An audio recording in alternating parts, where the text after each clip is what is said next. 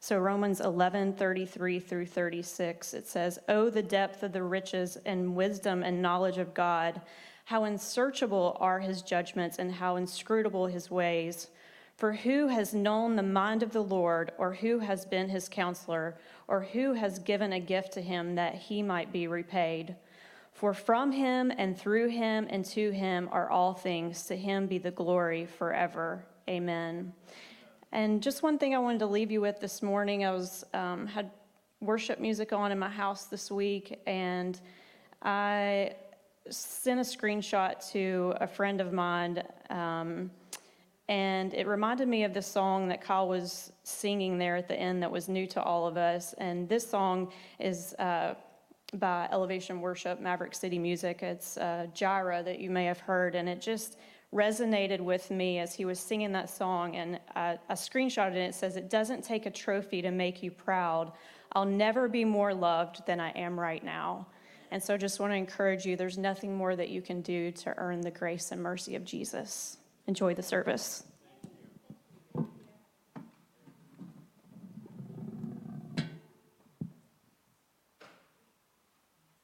It sounded a little bit like a drum roll, didn't it? No drum roll here. If you're wondering why I'm down on the floor today when I'm usually up there, you like that better? Yeah, a lot of people have said that. You know, we have our fifth Sundays, and the pastor is usually down here. And, you know, there's a gap between us and God because of our sin, right? And we feel that. It's been filled by Christ, thank God. I don't want there to be a gap between you and the pastor, right? The Bible calls us elders, calls us shepherds. Peter says we're to shepherd the flock of God among which we exist. We're among you, not above you. So this seemed like a good transition for us. This is an experiment. We're going to try it out. The sound sounds a little different. I'm hearing like a little echoey. Or you like that too? Oh, I don't like that. Well, let's do this. Let's say a prayer, and we're going to dive into Scripture together, okay? Heavenly Father, thank you so much for your love for us. Thank you for these songs that we've already been singing, and these lyrics that we have rehearsed that remind us of how gracious and compassionate you are, how rich in mercy and grace, and how you lavish those things upon us, Lord. How undeserving we are, and yet how kind you've been to us. Thank you for, as Mark prayed, we have freedoms in this country. We're thankful for them, Lord. We take them for granted. And sometimes we transfer our hope and our trust to those freedoms and the people that are protecting them, Lord. Our hope is ultimately in you, but you use means to accomplish your ends. But I pray today, Lord, we would have gratitude in our hearts and humility that we have the freedom to come here and worship, to open up your word. It's been preserved for us. It's trustworthy. It's reliable. We know that it's powerful. We read it, but it reads us. It analyzes us, Lord. It opens our heart, and we want that today. Please open our hearts, Lord. Show us places where we are not trusting in you. Show us places, maybe blind spots that we have. We need clarity. Maybe high places that we have, Lord, that need to be torn down. Idols that we're trusting in and hoping in that are going to leave us jaded and disillusioned and disappointed, Lord, and empty and guilty. I pray that we would see Christ in all of his glory today. We pray these things in Christ's name. Amen.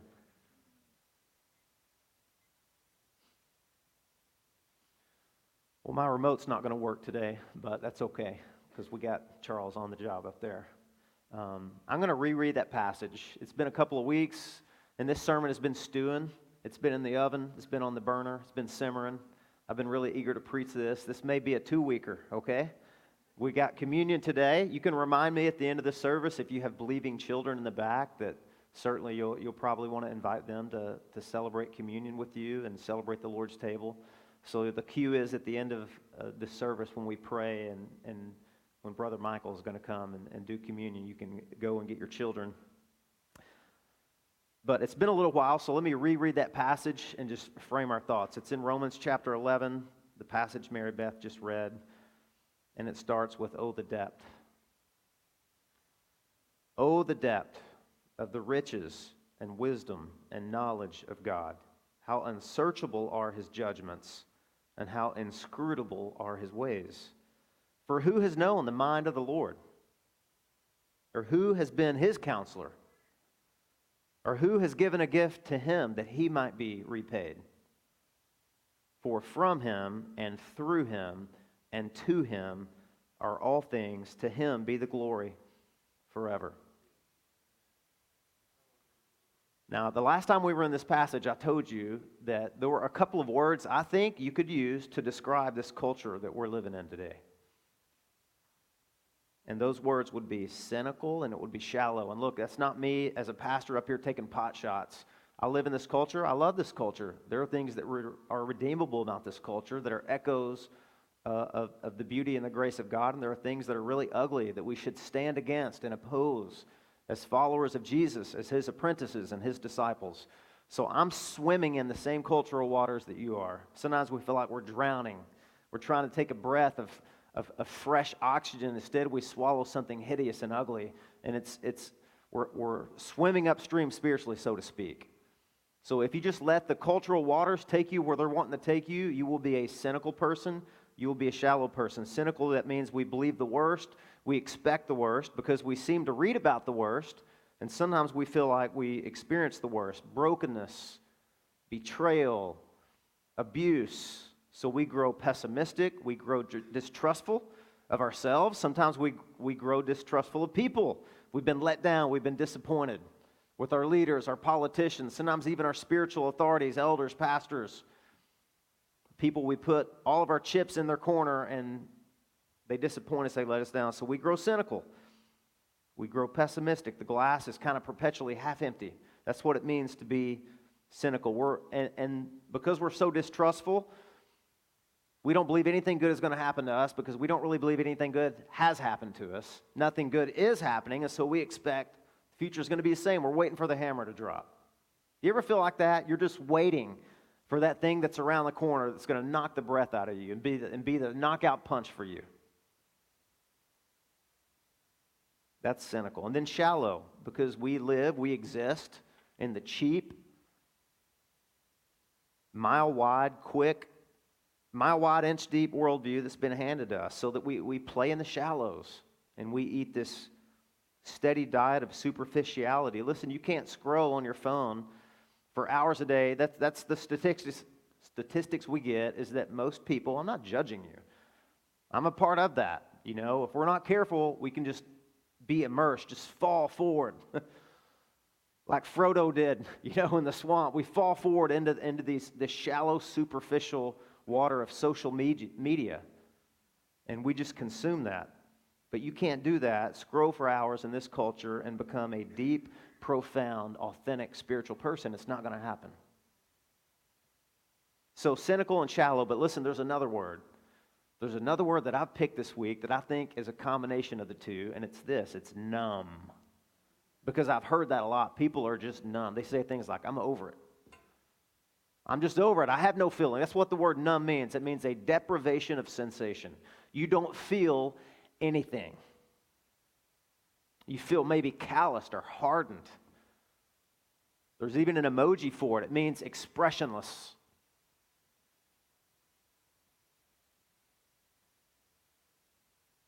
Detached, dead, indifferent, unfeeling. Now look, guys, I love you. I care about you deeply. And as a pastor, I want to lead you into green pastures and still waters and down paths of righteousness. Or I want to at least connect you to the one that does that, right? The chief shepherd, so that our souls can be restored and so that our souls can be refreshed. So I just assumed that you've been swimming in these same cultural waters that I've been and that you need help. Do you need help? I need help doing this, man. I'm trying to help myself, not in the self-help sense, but you know, I'm trying to expose myself to God's word and rehearse the truths and the privileges of the gospel every week, and that's what I show up here to do. So I just assume you've been swimming in these waters and that you're in danger of growing numb too. So don't feel slighted. This is the air we breathe. And some people, look, they're just not swimming in these waters, they're drowning.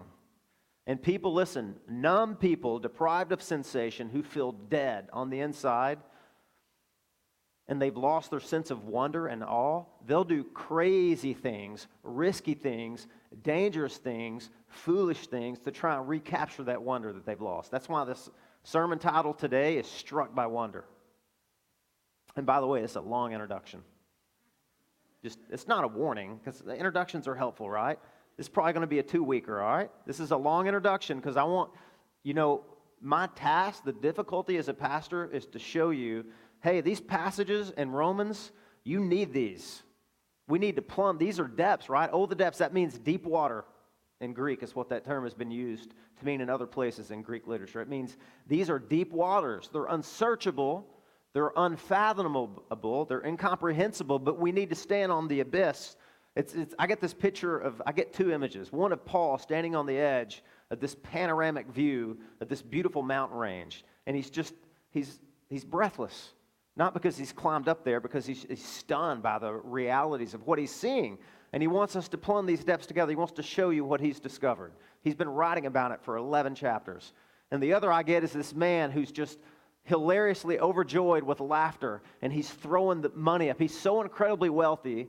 And he's sitting like Scrooge McDuck. I grew up watching DuckTales, He's sitting in this pile of gold coins, and he's throwing it up and laughing at how incredibly wealthy he is. But I don't always feel wealthy. Do you? I feel impoverished sometimes, and I feel blinded to glory. So I need help, and I want to help you. So that's the reason for the long introduction here. People who are swimming in these waters, and they feel numb, they need this awe and sense of wonder to be recaptured. I'm a child of the 90s. I grew up in the 90s. And there was a 1991 blockbuster movie that came out called Point Break. Anybody see that? This struck such a nerve with people that they remade it 25 years later, and it fell flat. Because they were trying too hard, man. It's like the door to Narnia through the wardrobe. You can only get in there once through that way. They were trying to, anyway. This was an incredible movie. It had some serious stars in it. Keanu Reeves, Patrick Swayze made some serious money, $80 million. That was a lot of money in 1991. And it struck a serious nerve. This is one of my favorite movies. Don't judge me, okay? And it's, my buddy, Jeff Eckert, who helped me plant this church. We co-pastored this church for the first 3 years. He grew up a pagan surfer in Ponce Inlet, okay? And I grew up just a country boy in Arkansas. So how in the world could this movie touch both of us? Well, here's why. You can see it already. This was a quotable phrase from that movie that came out. Patrick Swayze played Bodie. He's the crew. He's the leader of this crew of surfers who rob banks to fund their endless summer, right? And Keanu Reeves is Agent Johnny Utah. He's undercover FBI. He's trying to infiltrate this gang, find out who they are, arrest them, capture them. So he gets too close. That's how all these movies work. He gets too close. He's in too deep, right? He starts getting sympathetic, like what's that syndrome? What's it called? Stockholm Syndrome. Anyway, he gets in too deep, and so they have this confrontation near the end of the movie. And here's what Patrick Swayze says, Bodie says. He says, "This was never about the money, man." It's never about the money, is it? This was never about the money for us. It was about us against the system. That system that kills the human spirit. Sounds familiar. Sounds like culture, doesn't it? That system that kills the human spirit. We stand for something, man. To those dead souls inching along the freeways in their metal coffins, the numb people, right? To those dead souls inching along the freeways in their metal coffins, we show them that the human spirit is still alive. That resonated with people in Arkansas and surfers in Florida. The human spirit is still alive. We wanted to believe that. We wanted to experience that. Patrick Swayze, he died of cancer years later, and in his memoir he wrote with his wife, he said this about that character, one of his all-time favorite characters, and he's been in a ton of movies. He said this, he said, "Bodie was a once-in-a-blue-moon character, the bad guy whom you love because you believe what he believes in." Swayze said, "I love Bodie because I identified with his quest for perfection and the ultimate adrenaline high." And that's it, folks. That's what we're all after. We are all after the ultimate adrenaline high. Now, that may not mean you got this bucket list where you jump out of an airplane or you surf, the 50-year storm wave. But I can guarantee you that you are looking to get your heart captured by wonder and awe somewhere. That's what every human being is after, and we look for it in the wrong places. We look for it outside of God, and it leaves us disappointed. It hijacks us. That's how cynical, shallow, numb people try and cope. We look for wonder. This is one of the greatest job descriptions I have ever read for what a pastor does. Check this out. It's a quote. I know that in ministry, I will be preaching, teaching, and encouraging people who are all, AWE, it's hard for me to say that, all, or you could say wonder, same idea, who are all forgetful, all discouraged, all empty, all deceived, all seduced, all kidnapped, and all weary. My job is to give them eyes to see the awesome glory of God, His glorious grace, wisdom, power, faithfulness, sovereignty, patience, kindness, mercy, and love.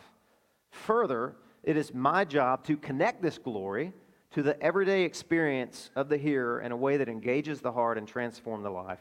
Whatever the ministry moment or biblical passage being discussed, I am called to intentionally inspire awe. Did you know that's what my job is? I show up here every Sunday, and that's all I ask God to help me do. Help me to see Christ fully formed in you, and that means you're going to be struck by wonder at His power, at His beauty, at His grace, at His love, and you're going to leave here changed. And the Bible says the only way that's going to happen is if you behold Him, 2 Corinthians 3:18, and you're transformed from one level of glory to the next. You're being changed as you behold Christ and as you consider all the things He's done on your behalf. That's the wonder that we need to be struck by, that we need to be pierced by. That's the thing that needs to actually seduce and captivate our hearts. And I believe that you don't have to look very far to see the wonder or the awe problems that Paul Tripp was talking about. They surround us and they assault us. Adultery is just a wonder problem. Do you know that? Why does a man or a woman leave his or her spouse and go chasing after somebody else? What are they after? They want to feel alive. They want to feel valuable. They want to feel needed. They want to feel that sensation, right? It's a wonder problem. Debt's a wonder problem. Why do we overspend? I mean, it's pretty simple. If you spend more money than you make, you will go into debt.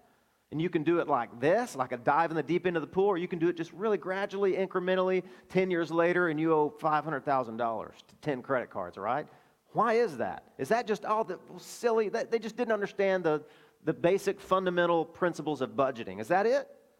Nope.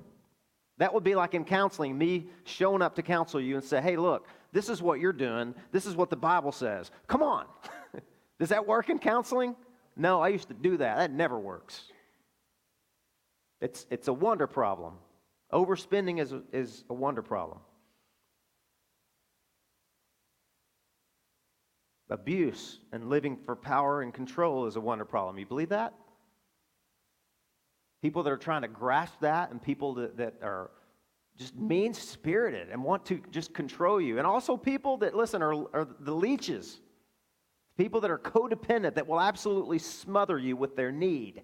You know, that's a wonder problem. You are their wonder. And I'm guessing you're a poor substitute for the wonder we're looking at here, right? I know I am. Gluttony and obesity. You know what those are? Wonder problems. Just like addictions and enslavements are wonder problems. Watching too much TV, shopping too much, eating too much, watching pornography, that's a wonder problem. Too much social media, being in love with your own image, that's a wonder problem. Gaming, I could go on and on. Fear of man, that's a wonder problem, and its twin, radical insecurity, that's a wonder problem. What is your wonder problem? What's captured your heart that's been a poor substitute for Jesus? Paul's going to help us overcome that. Are you an angry, domineering person? Or are you a workaholic? This is so real to me, man. I was preparing this sermon this week, and I got a text from my wife. And it was a reminder, hey, we have a requested parent-teacher conference. You know what those are? Some of you do. Both parents have to be there. And it's not just because it's that time of the year, it's because the teacher requested it. And I'm writing this sermon, man. I'm writing, and I'm thinking, Lord, do I believe this? Is this real to me? Because I want affirmation from people. Not just when I preach, but I want people to say, Tommy Clayton. He's an amazing dad. I just hope to become if just some of his mantle will fall onto me. No, seriously, what do I want? I want people to think I'm a great dad, man. I want people's respect. I want people's admiration. I want them to approve of me. I'm an incredible father. I'm an incredible pastor. So I got this fear of man banging around in my heart. It's a wonder problem. Something has captured my heart and eclipsed the wonder and the awe that I should have in Christ. And then I kid you not, man, as I'm writing this sermon, I get an email notification on my computer, and this image, it's okay. It's not a bad image, okay? That's from Apple. Now, you tell me that the world doesn't know that what you're looking for is wonder. Wonder awaits you. All you got to do is spend a little bit of money. How much, Charles? Show us the next slide. There you go. We know you have a wonder problem, so if you just get this watch, or if you get this iPad, or if you get this MacBook Pro, or what's the other thing? Whatever it is, new phone. We're going to upgrade this phone again this year because you need that upgrade. Really? It's a wonder problem, guys. That's all it is. And look, there's nothing wrong with those things. I use Mac products. I think some of them are great. But I'm not looking to get my wonder fill from that. Right? So what's the solution? Well, in order to experience wonder, we need to be put in our place. Now, this is the rub. This is where you get offended, right? We have got to be put in our place. And the only way that that's ever going to happen is if we put God in his place. And that's what Paul is doing here. Because as John the Baptist said, he must increase, we must decrease. He's got to be front and center. And when he's there, man, we shrink. But you know what? We want to shrink. We don't, but we don't feel insignificant, though, do we? We feel like, man, I'm loved. I'm prized by him for the joy set before him. He pursued all the way to the cross. Paul does that here, and he does it with a contrast between fallen human beings and a sovereign God that leads to wonder. You know, I love etymology. I'm kind of an etymology nerd. Like, where does this word come from? You know, in the Greek. But the word wonder, the Old English term wonder, it comes from a German word for wound. Did you know that? People have made those connections. And that's why you hear so often wonderstruck. You're struck by wonder. You have this membrane of awareness, and it's so thick and you're so dull, it's got to be pierced for you to wake up. I don't know, there's different ways to think of it. Maybe a smelling salt, right? You're knocked out, and or maybe this plunging thing. My brother-in-law has a plunge thing now where it's like, how cold is that? Like 40-something degrees. And what you're supposed to do is you get up early in the morning and then you go under this ice-cold water for 3 minutes. No thanks. Hard no. Hard pass, right? But that, I mean, I hear it. I'm not making fun of it. I'm just saying not for me, okay? That awakens you. That pierces you. And, you know, here's your numb reality you're living in, and we need to be pierced and struck. And that's what Paul is doing here. We need to be wounded by wonder. And look, even before Paul does this in the end of Romans 11, this is all over the Bible. It's all over the place. Listen to, you remember Job, the very end. This is one of my favorite places in the Bible, the very end of it. Job is asking God, he asked God 84 questions. And it's basically, Job keeps asking God basically, why? What did I do? I'm innocent. I'm a righteous man. Why are you letting this happen? And God's had enough, and God asked Job 84 questions. He takes him on this whirlwind tour of the universe, and he shows things to Job that Job has seen, but he doesn't fully understand. Then he says, so how are you going to understand what you haven't seen? But at the very end, this is what Job said. I don't think this is the verse that you have up there. That's for later. This is Job 40. Check this out. This is after Job encounters God in a tornado, probably a level 5 funnel, right? Whirlwind. He says, behold, I am of small account. Have you ever made that affirmation after you've encountered the grandeur and the majesty and the sovereignty of God? You see God in all of his glory, all of his sovereignty, all of his majesty, and you say, I'm of small account. Because listen, all the cultural waters you're swimming in, that's the last thing they want you to think. They want you to think you're the center of your own universe and you need to do you. And if it feels good, do it. That's the only way you're going to recapture wonder. But Job says, behold, I am of small account. What shall I answer you? I lay my hand on my mouth. That means no more questions for you, God. I get it. And then a little bit later he says this, I've heard of you by the hearing of the ear, but now my eye sees you, therefore I despise myself and repent in dust and ashes. Here's another place in Isaiah 6.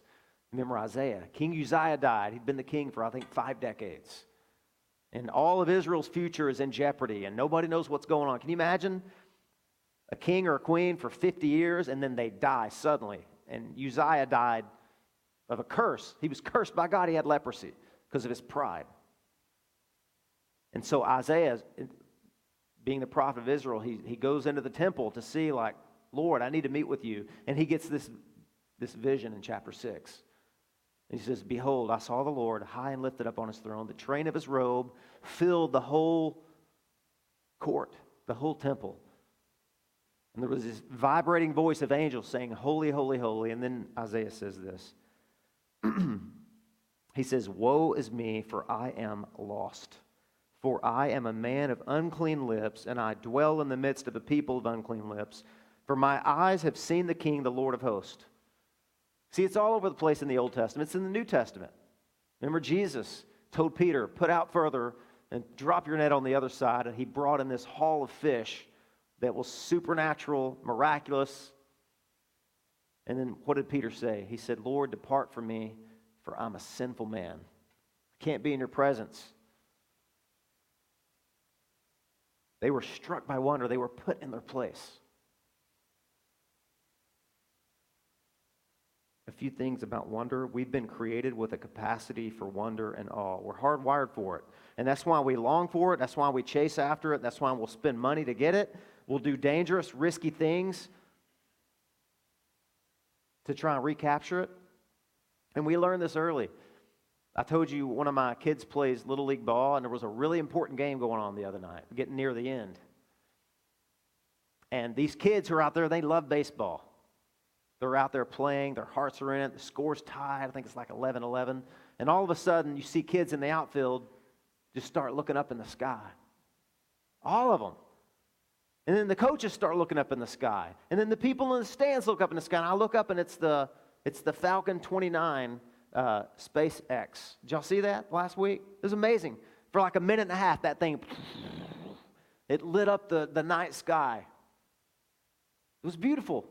And the umpire was getting frustrated, and I kid you not, man, he stood up, he took his mask off, and he was a player on the Stetson baseball team, and he said this, he said, time, rocket.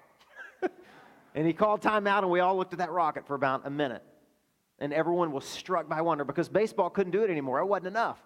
Love of the game, that wasn't enough. We saw something greater that surpassed what was going on.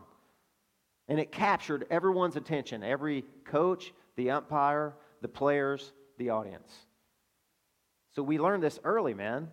That's what Paul is banking on here. That's why awe is our lifelong pursuit. You don't even need to come to church to hear this. Albert Einstein said this. He said, he who can no longer pause to wonder and stand wrapped in awe is as good as dead. His eyes are closed. When you lose your sense of wonder and awe, you're in serious trouble, in other words.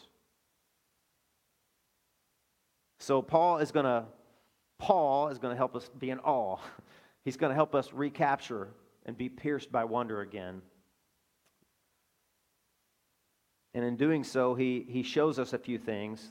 These are kind of some preliminary points. He shows us a few things about worship. Because that's what Paul's doing. He's worshiping. He's just getting lost in praise. Oh, the depths. How amazing God is. So here's the first thing he shows us. Number one, there is no worship without truth.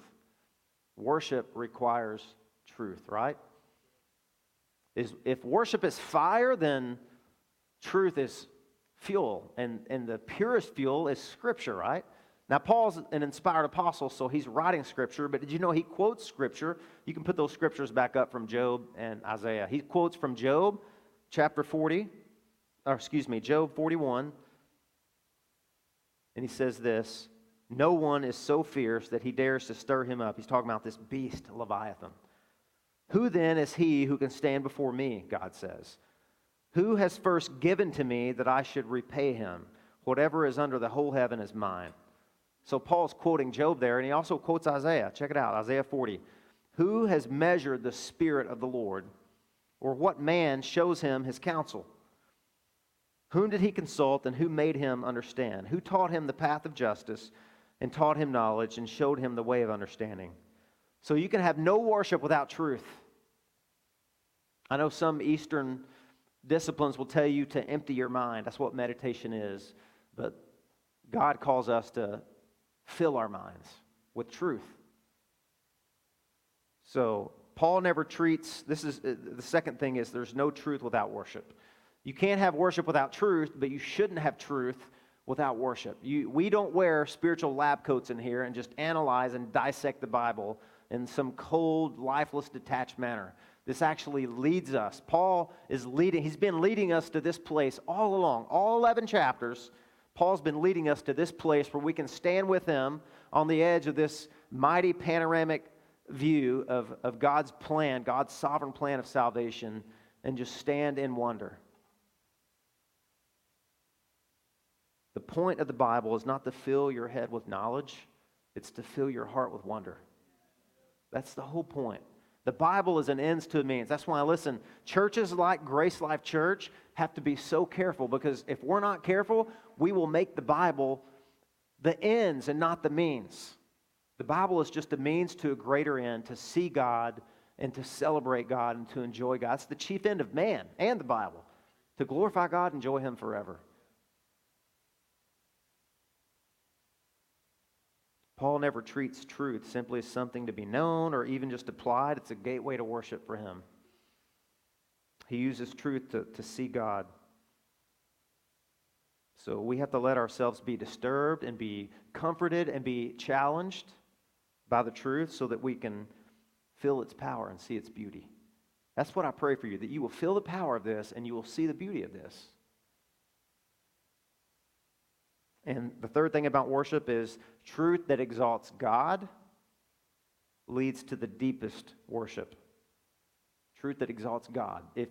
If you can't have worship without truth, and truth should lead to worship, then it makes sense that truth about God should lead you to the greatest worship. And that's what this is. Oh, the depths of the riches and the wisdom and the knowledge of God. How unsearchable are His judgments and His ways past finding out. This is all about God. That's what I'm struck by when I see this passage. There's nothing about us in there at all. This is all about God.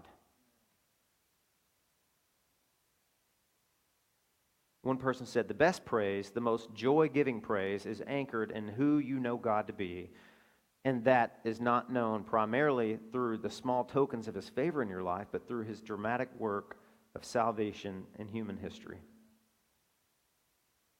This is serious stuff, and it's no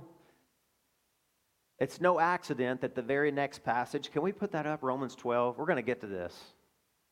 The very next passage, Romans 12, it says this. You know, I've told you, Romans 1 through 11, there's only 3 or 4 commandments. That's a lot of writing from an apostle to a church without telling you to do anything, right? But the very next chapter, boom, boom, boom, boom, boom, boom, boom, we're going to get all these commandments. So you could say that this is like a hint. This is a door. So right after this passage, we behold God and we're struck by wonder. The very next thing Paul does is he says this, I appeal to you therefore, brothers. Anytime you see that word therefore, you need to ask, what's it there for, right? Therefore, brothers, by the mercies of God, he's just shown you all these mercies of God, to present your bodies as a living sacrifice, holy and acceptable to God, which is your spiritual, what? Worship. And then check this out. It's one of the first real commands in Romans. You know what it is? Do not be conformed to this world. That's the word age in Greek. Do not be conformed to this world, but be transformed by the renewal of your mind, so that by testing you may discern what is the will of God, what is the good and acceptable and perfect will of God. So check this out. This is something really cool in here. Let's nerd out for a minute. The word do not be conformed, or the verb don't be conformed, and the verb don't be transformed, those are in the passive sense, passive tense. Did you know that? That means that is something that's done to you. In other words, if you don't fight against the cultural waters that you and I are floating in and existing in, if you don't fight, they are going to press you into the mold of this world. That's what that phrase means. Don't allow yourself to be pressed into the mold of this world and become cynical and shallow and numb. Instead, be transformed. But that verb is in the passive too. It's crazy, isn't it? It's don't allow the world to do this to you. Invite God to do this to you. Both of those things are actions that are done to you. So the world is making disciples. And if you don't fight against it, you will be pressed into that mold of the world. You got to fight. And that's what we're doing today. We're fighting. We're fighting for the right kind of wonder and awe together. So the last time we looked at this passage, we just had 2 points. The first one was, I think we have that. Yeah, the first one was that the gospel holds depths that require unpacking but yield wonder. That's what Paul's doing. These 3-4 verses here, he's unpacking all 11 chapters. This is like a summary. And I'll be honest, I don't like summaries. I don't like it. If I showed up on a Sunday and somebody said, hey, we've gone through Romans 1 through 8, and now I thought before we get into chapter 9, we'll do a quick summary, I'd say, oh, great, man, I came on the wrong Sunday. I don't want to hear a whole bunch of information. But Paul does that, and he does it in a really succinct way that I think is going to be helpful for us. The gospel holds depths that require unpacking, but you'll wonder. A second point was unpacking and celebrating those depths is a community project. It's something that we do together, and that's what we're going to do today. So those were the points. We just actually didn't really unpack much. So today we start actually unpacking what these things mean. We want to be struck and pierced together. So here we go. Here's the outline. The first thing he says is, oh, the depths of the what? Riches. Riches. Riches. That's spiritual wealth. That means the spiritual wealth. That means Paul wants you and I to behold the riches that God has bestowed upon us freely, unconditionally, lavishly. He's given to us all these things. And he's talked about all those things throughout Romans, and now he wants you to be like the man, like Scrooge McDuck, right? Except you're not a Scrooge, you're not stingy. He wants you to take all these riches and throw them up and celebrate. Look how incredibly wealthy I am. Look at all the things that God has given me, not because of me, but in spite of me. I didn't deserve this. I didn't earn this. Anytime you see the word riches in the Bible, it's usually connected to grace. Unmerited, undeserved, unearned favor that was accomplished and secured by another on your behalf when you didn't deserve it. Right? That's Paul putting us back in our place. To help me remember what grace is, I've always used kind of the acrostic for grace. God's riches at Christ's expense. That's what grace is. God's riches given to you at Christ's expense. What did it cost him? It cost him everything. We're going to celebrate that at the end of the service today. God's riches at Christ's expense. His exceeding spiritual wealth. God isn't just generous. He's overflowing. He's lavish. He's kind to us who have no claim on him. On the contrary, we were rebels. We were enemies. You remember Romans 5? It says, while we were without strength, while we were sinners, while we were enemies. He didn't wait for us to clean ourselves up. He came. He acted. Where sin abounded, grace abounded all the more. Nothing could hijack or thwart God's plan to enrich the people that he had loved from all eternity. Chapter 10 says, For the same Lord is Lord of all, bestowing his riches on all who call upon him, for everyone who calls on the name of the Lord will be saved. You know, we talked for just a few minutes, I think, the last time we were in this passage. I've often used Richard Lovelace's outline for the things that we've been given. He says we are accepted. Because of Jesus Christ, we are accepted. Isn't that the quest that we're all on? Don't you want to be accepted? Didn't I want to be accepted at that parent-teacher conference? Yes. Was I? Maybe. Ask me later. I don't know. We are accepted in Christ, the one whose opinion matters the most. The one whose affirmation carries the most authority and weightiness in our life, right? We've been accepted by him. We've been reconciled. We've been made right. We've been welcomed back into His presence. So we have been accepted. We are free. Do you feel free today? Do you know that the power of sin has been broken because of Jesus? We talked about that, Romans 6 and 7. It's all about you are free. You are free from the guilt of sin. You're free from the condemnation of the law. You've been delivered from the law as a means to being right with God. We don't use it that way anymore. That's not the way God intends for the law to be used for a Christian now. You don't get right with God through the law. Jesus did that. We couldn't do it. The law through our flesh was weak, right? So we're free. We've been filled with the Spirit. We've been filled with hope. We've been empowered. So we're accepted. We're free. We're not alone. We've been given God's Holy Spirit. Christ is with us. All authority has been given to Christ, and He promises to accompany us on our mission. And then the last thing is that we have spiritual authority. We are not alone. We've been given armor. We are not at the mercy of the spiritual forces that are around us, and we're not ignorant that they're there. We don't wrestle against flesh and blood, but against principalities and powers. And we've been given the breastplate of righteousness, right? We've been given the helmet of the hope of salvation. We've been given the shield of faith and the sword of God's word and a bunch of other stuff that I often forget. We have spiritual authority.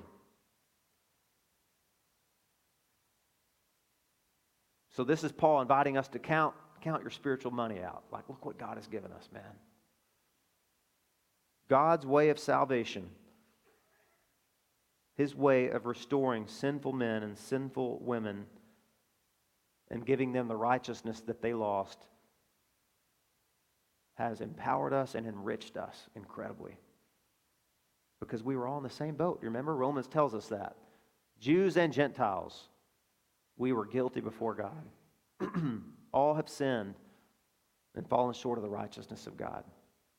And the law has shut our mouths. None of us would have any excuse standing before the judgment bar of God. We have no excuse, right? All the terms used for sin in the Bible, one means twisted and broken. One is an archery term. It means to miss the mark. The other one means to transgress and trespass.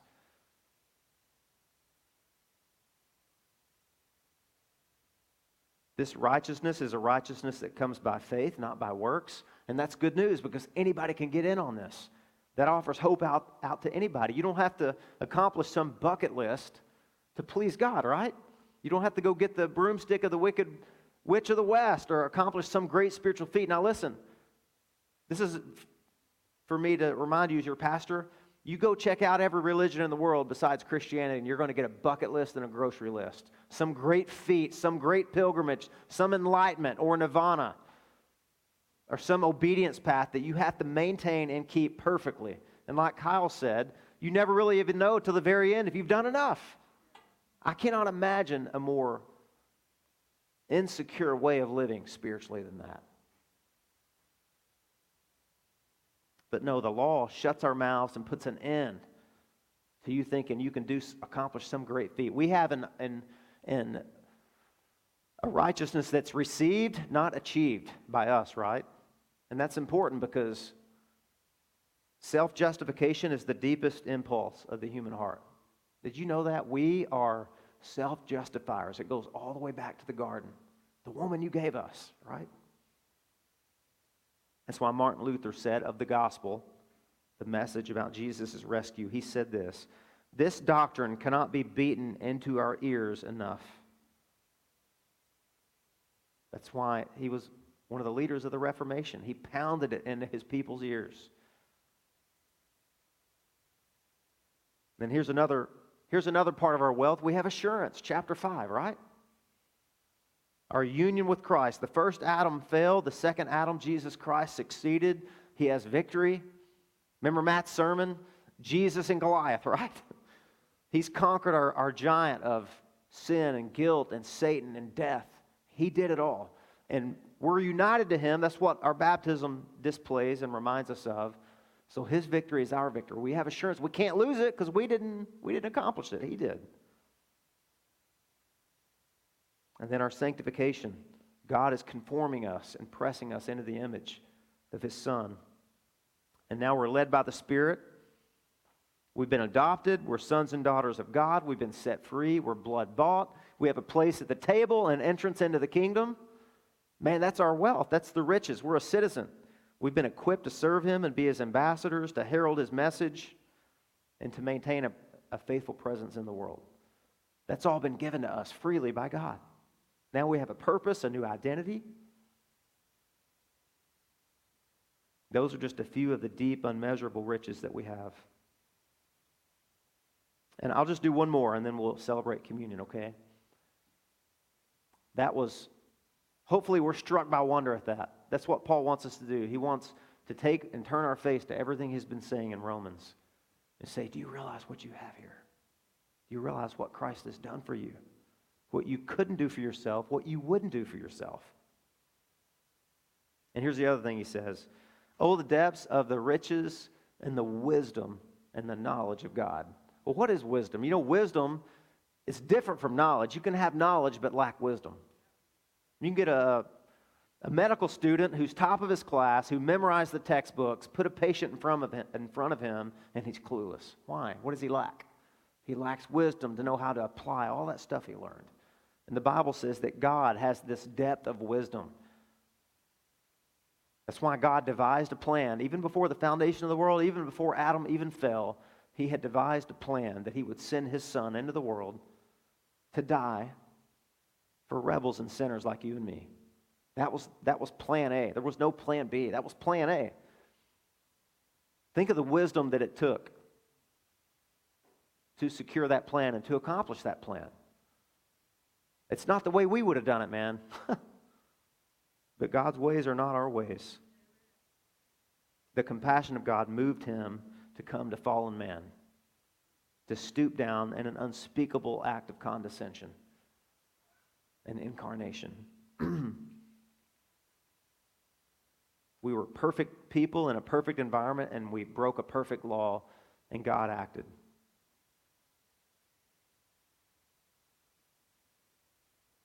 And his wisdom was, how can a sinful person be made righteous in God's eyes? And his plan was only one way, that I can send my son to live a perfect, righteous life and give it to those sinners as a free gift. That was God's plan. And this is why God's plan is so wise. Check this out, because it doesn't depend on you and me. If it did, we'd all be in trouble, wouldn't we? But listen, you can take this gospel to the heart of Africa, or you could take it to the philosophers at Athens, and you're going to find the same need there. You're going to find the same condition, the same problem that's going to lead to the same solution. It doesn't matter. It doesn't matter if you go to the Library of Congress, you go to Oxford and Cambridge, or you go to the Amazon jungle. Because of God's wisdom, anybody can get in on this. All you got to do is receive God's gift. It's a foolish message, isn't it? The world despises and ridicules it and mocks it, but it's God's wisdom. You know, the wisdom of this world will take you so far away from God. That's why in 1 Corinthians it says this. The world through wisdom did not know God. It pleased God through the foolishness of the message preached to save those who believe. Because the Jews seek after a sign, and the Greeks seek after wisdom. We preach Christ crucified. To the Jews, a stumbling block, and to the Greeks, folly. But to those who are being saved, the power of God and the wisdom of God. That's God's wisdom. That's not our wisdom. We would have never done that. Man would have gotten the glory for engineering and resourcing this amazing plan of rescue. But friends, I want to ask you something. You look at all the eons and the ages of when you and I see, we think our problem is we just need to be educated, we just need better politicians, we need better laws. Really? Is that our problem? I mean, haven't we came up with the best and the brightest minds, the best and brightest philosophers, the most corrupt politicians, right? The kings, the prophets, the priests, the judges, we've had them all. And the Bible says when the fullness of time had came, Christ came into the world. Born of a woman, born under the law, to redeem those who were born under the law. That's God's wisdom. And it defies man. It like shatters our pride, and it needs to. That's the only way that God will get glory for himself out of this plan, is he has to take us out of the way. Anything our hands or our minds touch is corrupted. We have to be put in our place. The wisdom of this world has been turned on its head. It's power through weakness. It's life through death. It's wisdom through folly. Well, those are just a few of the riches. We didn't get very far. That's okay. We're going to pick this up the next time we're in this passage. And, excuse me, man, I'm losing my voice. And I also want to talk about verses 34 and 35. It says, "For who has known the mind of the Lord, or who has been his counselor, or who has given a gift to him that he might be repaid? For from him and through him and to him are all things. To him be the glory forever." It's interesting, man. He talks about the riches of God, what God has given to us. He talks about the knowledge of God, his mind. He talks about the wisdom of God, his counsel. And then he turns that and he says, now consider your wisdom. Who's known the mind of the Lord? Who has that kind of knowledge? Or who has been his counselor? Who's given God any wisdom? Or who has given a gift to him? Who's enriched God? Nobody. This was all dependent on God, not dependent on man at all. And therefore, we have the greatest hope. It's all free. It's all unconditional. It's all secured and protected and accomplished by God.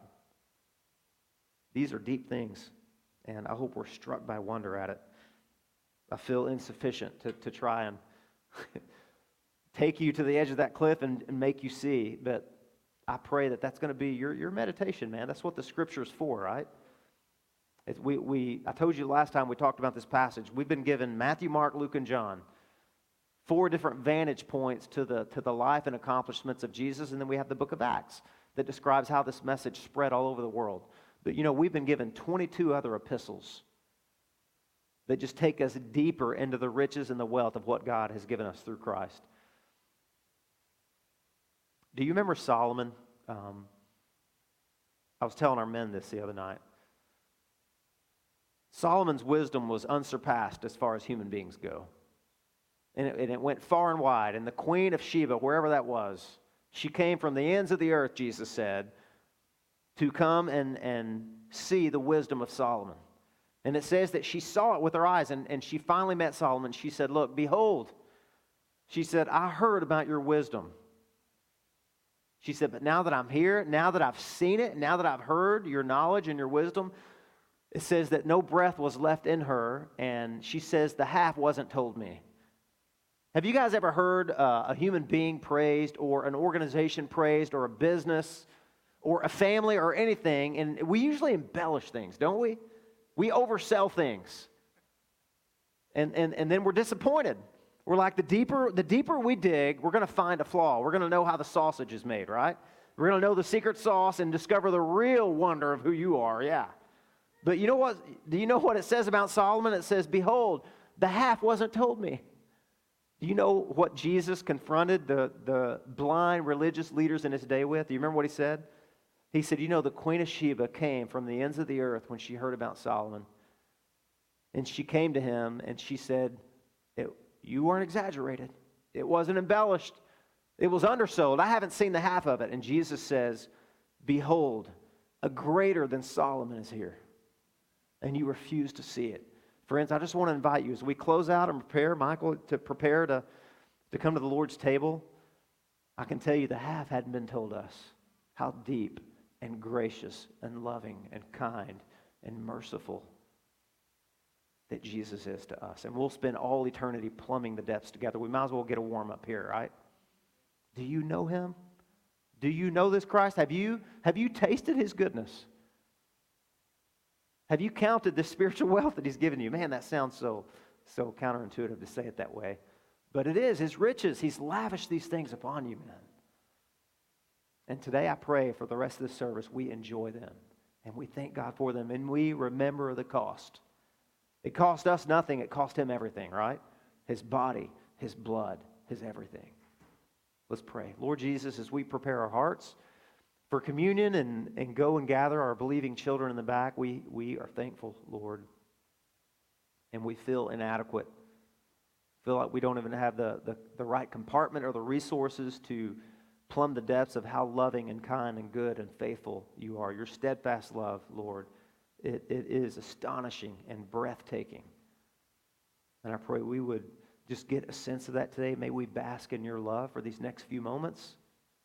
Thank you for this church. Thank you for the people you are saving, the families that you are bringing, for the mission work and this community you're doing through this church, Lord. And we know there's many others. It's astonishing to consider, Lord. You turn the wisdom of this world on its head. We don't see many noble. We don't see many mighty. You use ordinary people like us to accomplish your purpose. You get more glory that way, and we're thankful, Lord, to be in your family. Bless this time of communion. In Jesus' name we pray. Amen.